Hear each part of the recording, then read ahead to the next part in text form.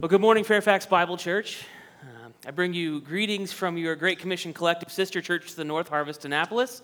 I was told to tell you how much our pastor, Dan Hammer, who was here with you a few weeks ago, loves you, how much our church loves you, how thankful we are for your gospel partnership in the Great Commission Collective, and honestly, just how much we, our elders, our pastors, are praying for you in this season of transition, that the Lord would provide the man that He has to be your next senior pastor.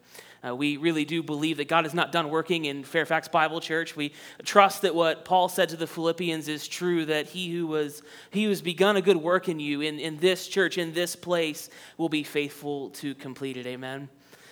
Well, it is really good on a personal note to be with you this morning. I enjoyed my time with you a couple years ago, and it's just so much of an honor to get asked to come back and to open God's Word with you these next couple of weeks. So let's go ahead and do that. If you have your Bibles, your smartphones, your tablets, or whatever it is that you typically use to get your eyes on God's Word, I would invite you this morning to join me in Psalm 93. Love preaching the Psalms. We're going to be in Psalm 93 this morning. And the psalmist is going to remind us that our Lord is mightier than, and we're going to fill in a blank there in a few minutes, but our Lord is a mighty Lord. He's a mighty God, is He not? I mean, anyone else here this morning have like a rough last 18 months? I'm not alone in that, right? That we did have 2020, and 2021 hasn't exactly been that much better. But even if you're not quite there yet, I want to start this morning by reading the 5 verses of Psalm 93. Don't worry, we'll come back to it. But if you are there, look at Psalm 93 with me this morning, and then we'll pray to begin our time together. Psalm 93 says, "The Lord reigns. He is robed in majesty. The Lord is robed. He has put on strength as His belt. Yes, the world is established. It shall never be moved. Your throne is established from of old. You are from everlasting. The floods have lifted up, O Lord. The floods have lifted up their voice. The floods lift up their roaring. But mightier than the thunders of many waters, mightier than the waves of the sea, the Lord on high is mighty. Your decrees are very trustworthy. Holiness befits your house, O Lord, forevermore." Let's pray for our time together. Father, we thank you for your word. We thank you that we are able to worship you this morning, Father.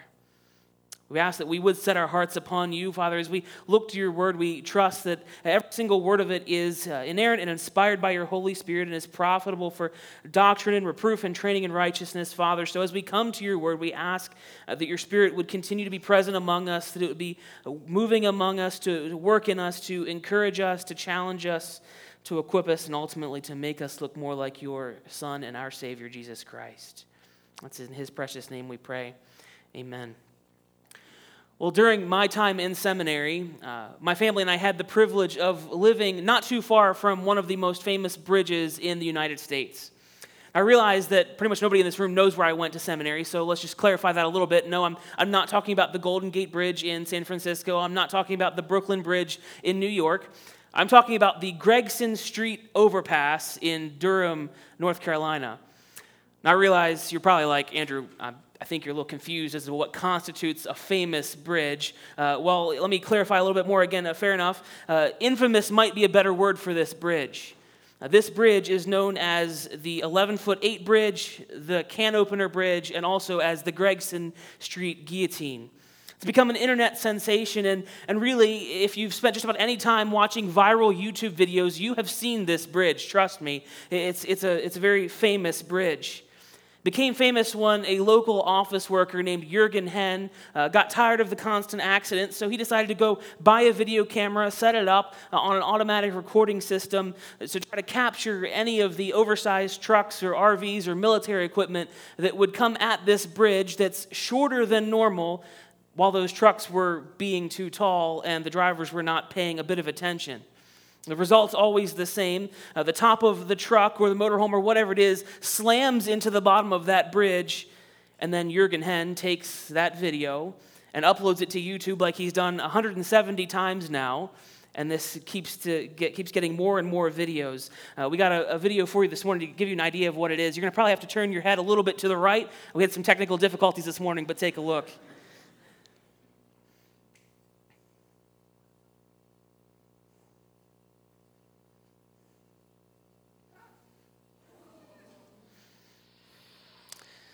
Yeah, not fun. I'm glad that I was not driving that truck. I drove a U-Haul while we were moving down from New York, and that was my fear right there. But I am one of the 150,000 subscribers to his YouTube channel that gets a notification every time a new video is uploaded because no matter what kind of truck or motorhome or RV or military equipment it is, I want to see this crash happen. Like, it's never not entertaining to me. It's like the Clash of the Titans. There's two seemingly immovable forces that are on a collision course with each other, and I want to know what's going to happen. Even though I know which one's going to win, I want to see the crash. I want to see the bridge take the hit and not move an inch, and I want to see the truck get demolished, of course, as long as nobody actually gets hurt. But in Psalm 93, the psalmist paints us an ancient picture of the 11-foot-8 bridge. See, when we find ourselves in the middle of a trial, from our perspective, it seems almost as if our God and our trials are those two opposing forces that are on a collision course with each other.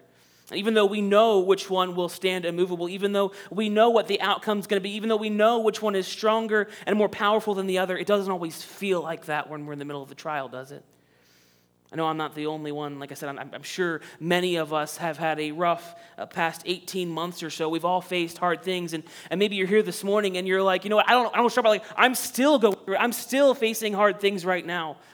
Well, the unknown psalmist of Psalm 93, writing in the inspiration of the Holy Spirit, wants to give us an injection of hope this morning.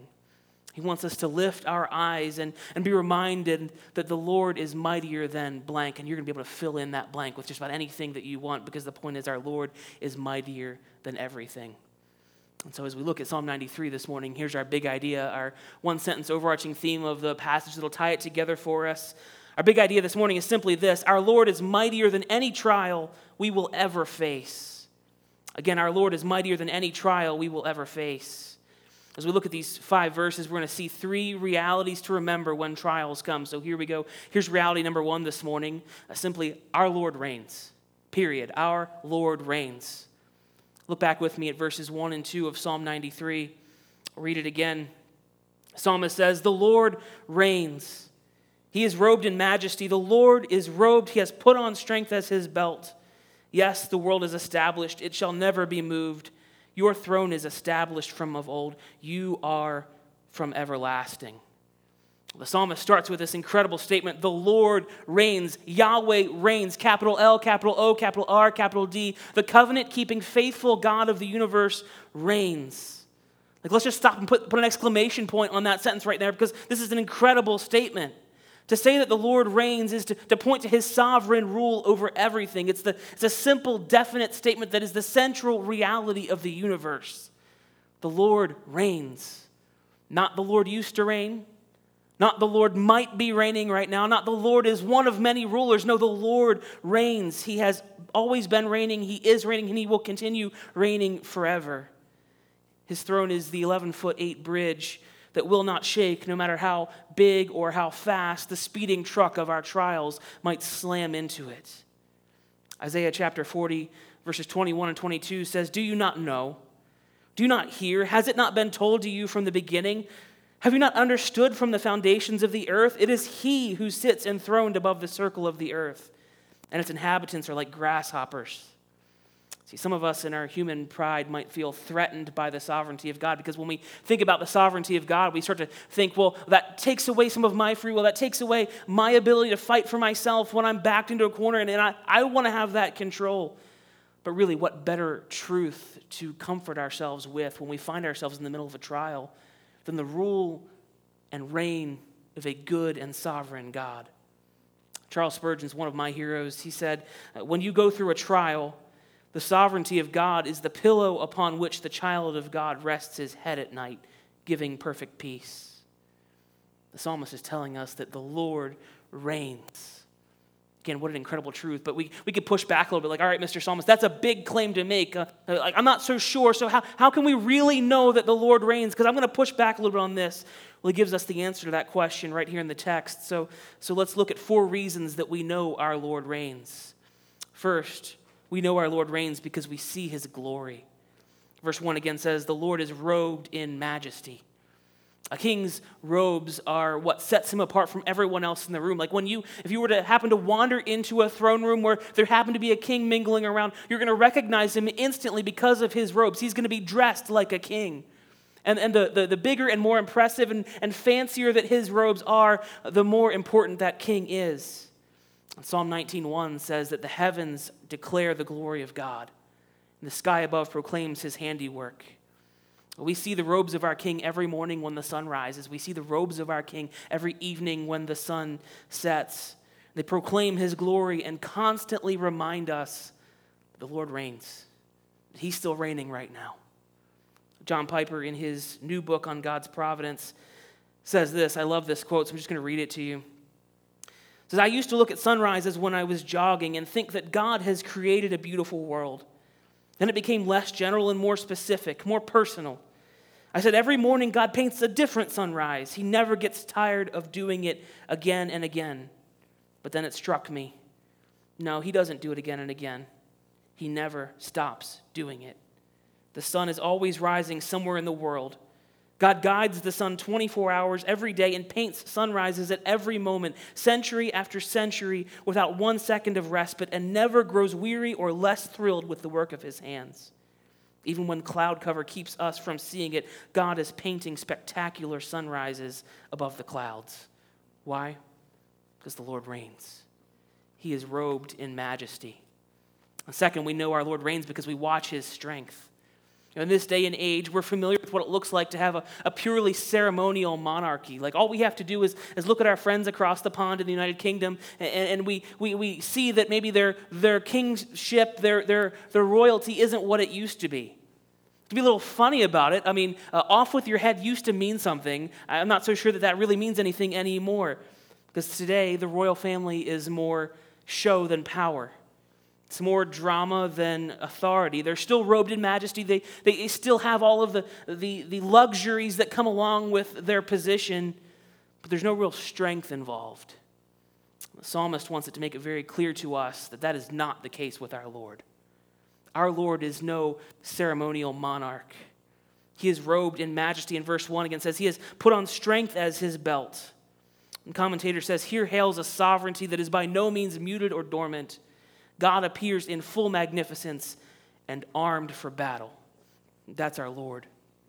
We watch his strength when we look at the present to see what he's doing in our lives, how he's working among us in our personal lives, in our church. And we can see his strength when we look back at how he's always been faithful to keep us and protect us and provide for us. We can see his strength when we open up the pages of Scripture and look back at the Old Testament, see how he's always been faithful to provide for his children. We can see his strength when we see him facing off with Pharaoh, the man that everyone thought was the most powerful man on the planet at the time. But through plagues and through the Passover, God made it very clear to Pharaoh, guess what, Pharaoh? You're not in charge. You're not the one that's really reigning here. I am. But we know the Lord reigns because we see his glory, we watch his strength, and third, because we observe his creation. The end of verse 1 says, yes, the world is established, it shall never be moved. Yes, I'm aware of the fact that watching the sunrise or the sunset is kind of falling under the category of observing his creation, but let's just stop and think for a second about the actual act of creation. Like we can't create a time machine this morning and go back and actually watch creation happening, but we can observe and consider the effects of the God who spoke and out of nothing created everything. Like, how do you create a mountain? I'm not sure. I don't have the answer to that question other than what Scripture says, because mountains are pretty permanent. They're massive. They're durable. They're not going anywhere anytime soon. They're established. And how did they get there? Genesis chapter 1, the sovereign God of the universe stepped into time and spoke, and there were mountains. Only the Lord who reigns can do that. Why? Because he's sovereign. Because he's the Lord. Because he's reigning. Think about this.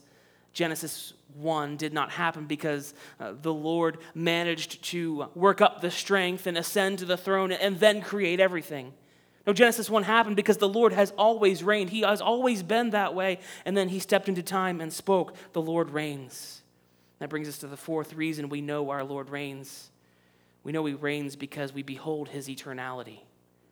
Verse 2 says, your throne is established from of old.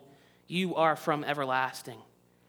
Just a couple pages back in your Bibles, in Psalm 90, verse 2, Moses wrote a psalm that said, "Before the mountains were brought forth, or ever you had formed the earth and the world, from everlasting to everlasting, you are God." The eternality of God is one of those truths about him that we can't fully wrap our minds around. Like, it just makes our brains want to explode. Like, this is an incredibly massive idea, and we just can't grasp it because we are a linear people. We live inside of time, but God lives outside of time and has reigned from forever past. Think about it. There has never been a time when God has not been on the throne. And since we can't even begin to fully comprehend what that means, let's just stop and think about what it means for him to have been on the throne in the time that we can understand. Like, think about how many pharaohs, kings, presidents, and prime ministers the Lord has outlasted and outreigned. We can just think of the kings of Israel and their reigns during the small time when Israel and Judah were divided. And I wrote down the lengths of their reigns. And this is what it says. Is they reigned for 17 years, 3 years, 41 years, 25 years, 8 years, 1 year, 40 years, 29 years, 52 years, 16 years, 16 years, 29 years, 55 years, 2 years, 31 years, 3 months, 11 years, 3 months, and 11 years. That's 19 kings in 390 years, but one sovereign Lord who reigned the entire time. We can just think about, in our nation's history, about 250 or so years, we've had 46 presidents, but one sovereign king of the universe who has reigned the entire time. The psalmist is right. The Lord reigns. We know he reigns because we see his glory, we watch his strength, we observe his creation, and we behold his eternality. And so we could just stop right there this morning. It's like we're good. Like, we get it. The Lord reigns. That's enough for us to worship him. Like, let's just sing the closing song and worship the Lord because he reigns. But at the same time, we don't always feel like he reigns, do we? Like, we know he reigns. Like, we can mentally ascend to the fact that God is on the throne and that we should be able to trust him with our trials. But it's easier said than done, isn't it? The psalmist knows that the pain of our trials is just as real as the reign of our Lord. And so he acknowledges, number 2 this morning, that yes, our trials roar. Yes, our trials roar. Look what he says in verse 3. He says this, "The floods have lifted up, O Lord. The floods have lifted up their voice. The floods lift up their roaring." Water is an extremely powerful force. At 7:59 a.m. on the day after Christmas in 2004, a 9.1 magnitude earthquake shook the floor of the Indian Ocean and started a massive tsunami. 20 minutes later, a 100-foot mountain of water slammed into the city of Banda Aceh, Indonesia, instantly killing more than 100,000 of the 320,000 people that lived there and destroyed absolutely everything in its path. The tsunami wasn't done. The waves that didn't hit the city kept traveling across the Indian Ocean at over 500 miles an hour until it slammed into Thailand about an hour and a half later, killing thousands more. An hour after that, all the way on the other side of the Indian Ocean, the same massive wall of water slammed into India, killing and destroying again everything in its path. The last victims of this tsunami were killed nearly 8 hours later and 5,000 miles away in South Africa. All in all, the Boxing Day tsunami, as it's known now, killed over 230,000 people and left hundreds of thousands more homeless. One tsunami expert described it this way. He said it was a wave, but from an observer's standpoint, you wouldn't recognize it as a wave. It's more like the ocean turned into a whitewater river and destroyed everything in its path. 9 months after that, Hurricane Katrina slammed into 400 miles of the Gulf Coast of the United States, dropping tons and tons of rain, breaching those levees around New Orleans that were supposed to keep people safe, and caused tons of damage. When all was said and done from Katrina, about 2,000 people had been killed, 90,000 square miles had been affected, over 1 million people had lost their homes, and over $2 billion worth of damage had been done. Like I said, water is an extremely powerful force. The psalmist uses that kind of imagery. Say, man, this is what our trials are like, is it not? Like, we can understand this. Like, we can feel that. We can relate to this powerful imagery. In verse 3, he says, "The floods have lifted up their voice. The floods lift up their roaring." And we know what it's like to hear the roar of our trials. And we hear them roar with a vengeance.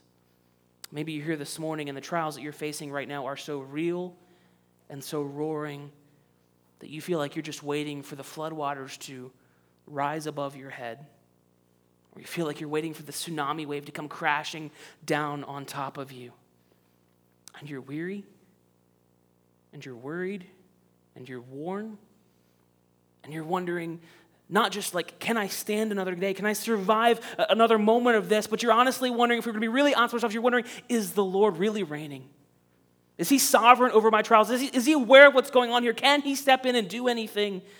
Maybe in your life, the waters that are roaring with pain of a season in your marriage that feels very different from what you imagined it when you stood somewhere and said, for better or for worse.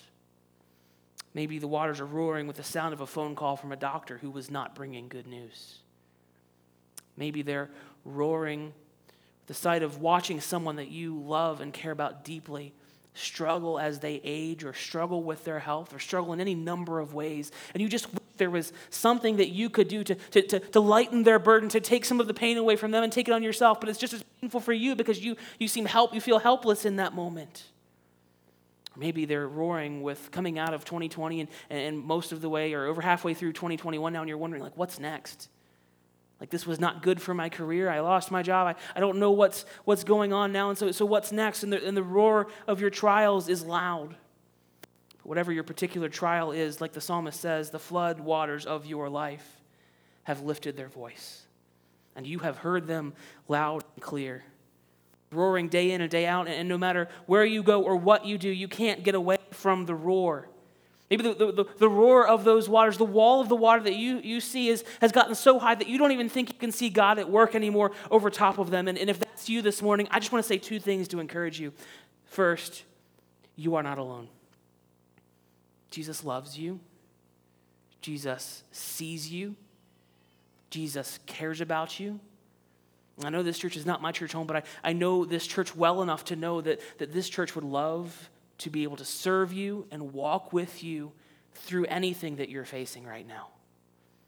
And second, I want you to know that the psalm doesn't end at verse 3.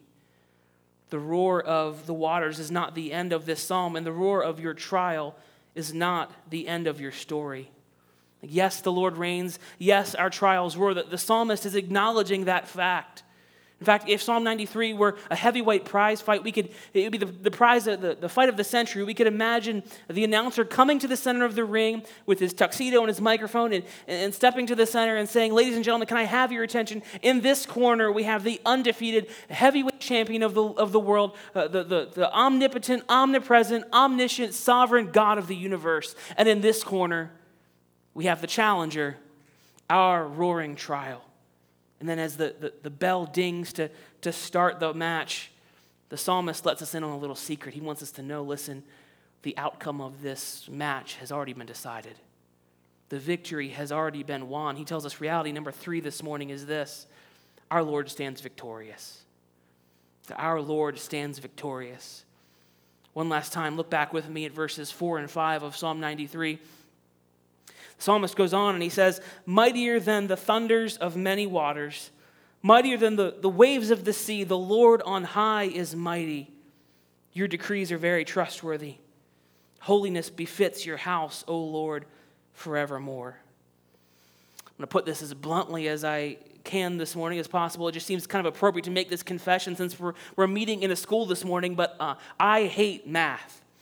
I've always hated math. I hope that there's other people that can join me in that misery there. I've never been good at it, don't like it, and still try to avoid it at all possible ways.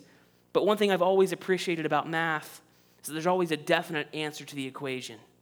There's no ambiguity at the end of the problem. And I know this is kind of like an elementary level of math, but as I think back about my very limited mathematical education, my favorite thing that I ever learned in math is the greater than or less than symbols. Like, they're simple, but so absolute. It's really this simple. Like, you have two different numbers, two different things, two different objects on either side of the equation, and all you have to do is figure out which one is bigger. All you got to do is figure out which one is better, which one's stronger, which one is more significant, and the answer is an absolute statement. It's truth, it's trustworthy, and it does not change. Greater than means greater than. Right here in Psalm 93, we've been given one of these mathematical equations. The psalmist has given us the two sides of it. He said, on this side, we have our reigning Lord. On this side, we have our roaring trial. On this side, we have the heavyweight champion of the world. On this side, we have the challenger of our loud trial. On this side, we have the 11-foot-8 bridge. On this side, we have the speeding truck of our trial. And then in verse 4, he gives us the definite answer to that equation. He gives us an absolute.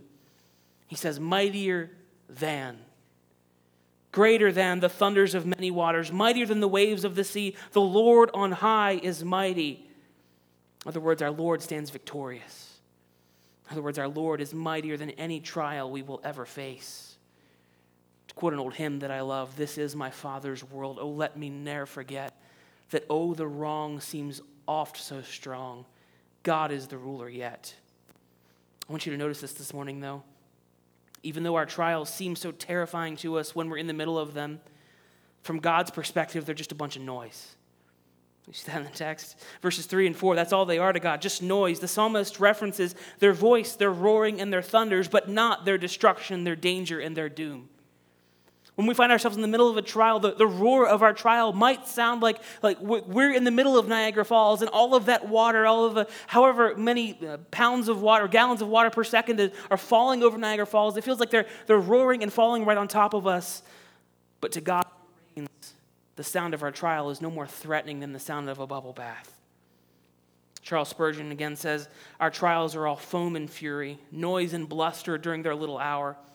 But then the tide turns or the storm is hushed, and we hear no more of them while the kingdom of God abides in the grandeur of its power. He says the utmost of their power is to him but a sound. But still, the roar of our trials sounds terrifying to us. We're in the middle of it. So even though we know our Lord stands victorious, even though we know our Lord reigns, even though we know we should be able to live like this, like when we leave here today, we're going to face our trials head on again. And so the question then is, well, how do we live like our Lord stands victorious? How do I put this into practice when I get in my car to drive home this morning and instantly as I click my seatbelt on, all of the thoughts of my trial come back? How do we live like our Lord stands victorious? Well, 4 things this morning to close. Look to his throne, look to his word, look to his son, and look to eternity. First, look to his throne. What's happening in the throne room of God right now is the central reality of the universe. And we don't have to wonder about what's actually going on there because Scripture tells us. Again, the psalmist in Psalm 93 started out by telling us the Lord reigns. And at the end of verse 4, he tells us again, the Lord on high is mighty. In Isaiah chapter 6, one of my absolute favorite passages of Scripture, the prophet Isaiah is given a vision of the throne room of God, and this is what he sees. It says, in the year that King Uzziah died, I saw the Lord sitting upon his throne, high and lifted up, and the train of his robe filled the temple. Above him stood the seraphim. And each had 6 wings. With 2 he covered his face, with 2 he covered his feet, and with 2 he flew. One called to another and said, Holy, holy, holy is the Lord of hosts. The whole earth is full of his glory. And the foundations of the threshold shook at the voice of him who called, and the house was filled with smoke. I don't know about you, but that kind of a picture can sustain me in the middle of a trial. I look to Scripture and see that this is the reality of what's going on in the universe right now. That the Lord is high on his throne and he is being worshipped, and nothing is going to throw him off of his throne that can put our trials into perspective. So look to his throne. Second, look to his word. Verse 5 says, your decrees are very trustworthy. It's talking about God's word. This sovereign king that we're talking about this morning, who reigns above it all, does not reign in silence. He has spoken and he has given us his word. And the psalmist says that not only is he glorious and mighty, but his word is trustworthy too. All we have to do is turn on the news, and the news is full of examples of the abuse that happens when someone, whether it's in the home or the church or the government or the workplace, is powerful and mighty, but they are not trustworthy. But we don't have to worry about that with our God because he is powerful and trustworthy. He is good and he has spoken, and so we can trust his promises. See, the God of Psalm 93 is the same God who has, listen, I will never leave you or forsake you. The God of Psalm 93 is the same God who, in the middle of things going on, says, come to me, all you who labor and are heavy laden. I could read that, all you who can't seem to hear above the roar of your trial right now, come to me. Take my yoke upon you and learn from me. For I'm gentle and lowly at heart, and you will find rest for your souls. For my yoke is easy, my burden is light. And as you look to his word, you will find many more precious and trustworthy promises where those came from. So when you find yourself in the middle of a trial, you can live like our Lord reigns by looking to his word. And third, look to his Son. God's promises are perfect because everything about him is perfect.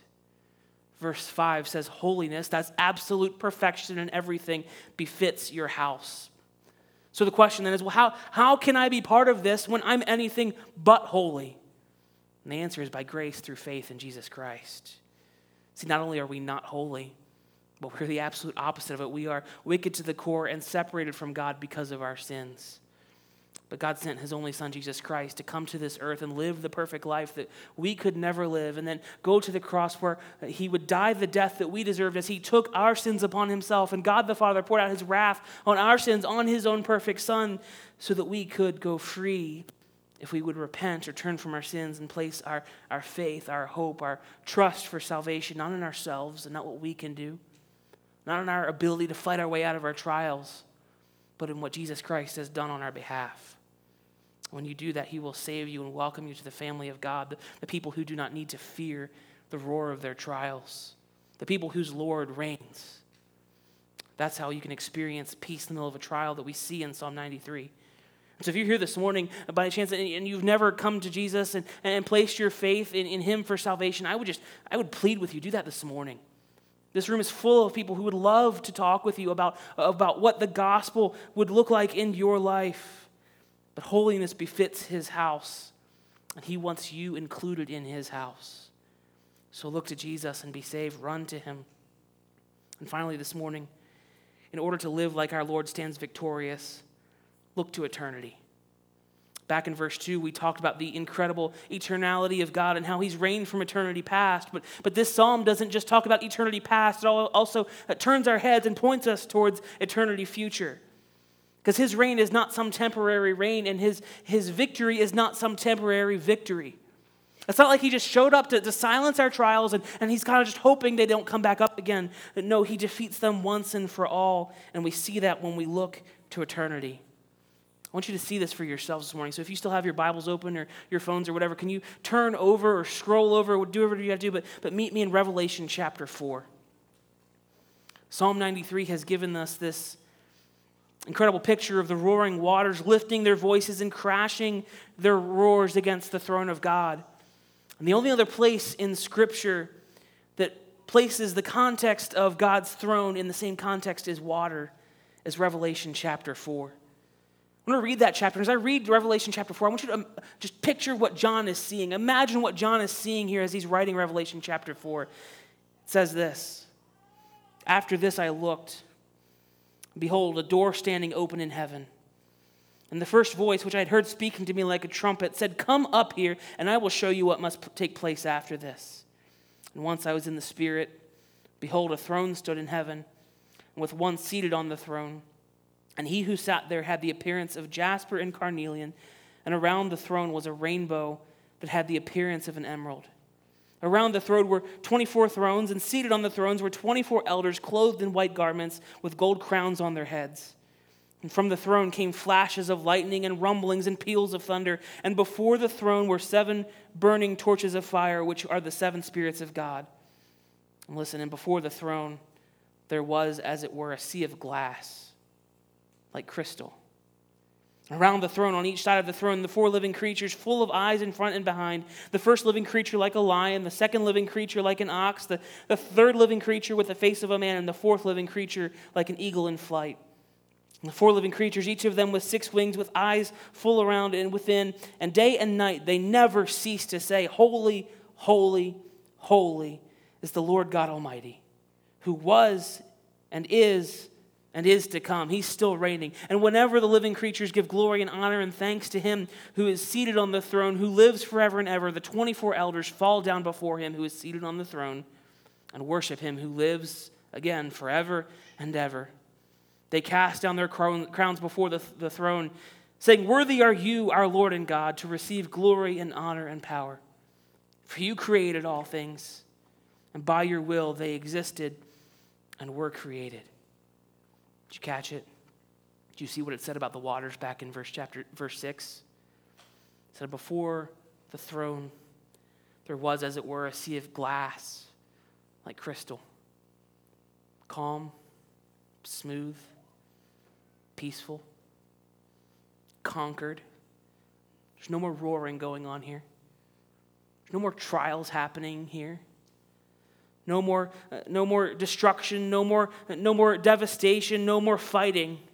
In fact, Revelation chapter 21 tells us that not only will there not be any more trials then, but in that day he will wipe away every tear from our eyes of the trials that we are facing right now. And that's our hope. That's what we see when we look to eternity, and that's how we can live like our Lord stands victorious even when our trials are still roaring, because our Lord is mightier than everything. You trust that this morning? Do you believe that? Yes, our Lord reigns. Yes, our trials roar, but at the end of the day, our Lord stands victorious. He is mightier than any trial we'll ever face, and I just want to close this morning by inviting you to trust that. If you're taking notes, like we've seen this slide up there, the title of the sermon is mightier than blank, and I just want to encourage you this morning, whether you're taking notes or if you just do it in your head, jot something down, make a mental note, but what is it that you're facing right now that you need to trust that the Lord is mightier than blank? Because guess what? You can fill in that blank with anything, and it will still be a true statement. Because the Lord is mightier than everything. So trust that no matter how big or how fast the truck of your trials is speeding towards the 11-foot-8 bridge of God's throne. Because the Lord reigns, and his throne will stand. It will not shake. It will not budge an inch. And we can trust that. We can take that to the bank. So let me pray for us as the worship team comes. Father, you are an awesome God. We trust you with our trials, even though that is easier said than done so often in our lives. Father, we thank you that your word points us back to your reign in eternity past. It shows us you're reigning right now. It shows us that you will continue reigning forever, Father. Help us to lift our eyes in the middle of our trials, to trust you with what we're facing. Father, you are a good God. You are a strong God. You are a mighty God. You are worthy of so much of our praise and all of our praise and so much more. And Father, we thank you that that is true of you. I should ask now that if there's anyone here this morning that is just going through it right now, facing a trial, Father, would your Spirit encourage them? Would your Spirit lift their eyes to you, to your throne? Would your Spirit, our encourager, our comforter, just come right alongside them this morning, Father? Just give them that injection of hope that Psalm 93 gives us, Father, that you stand victorious, that you reign, and that you always will. Father, we thank you again, and we ask that you be glorified in the worship that we give you now. In Jesus' name, amen.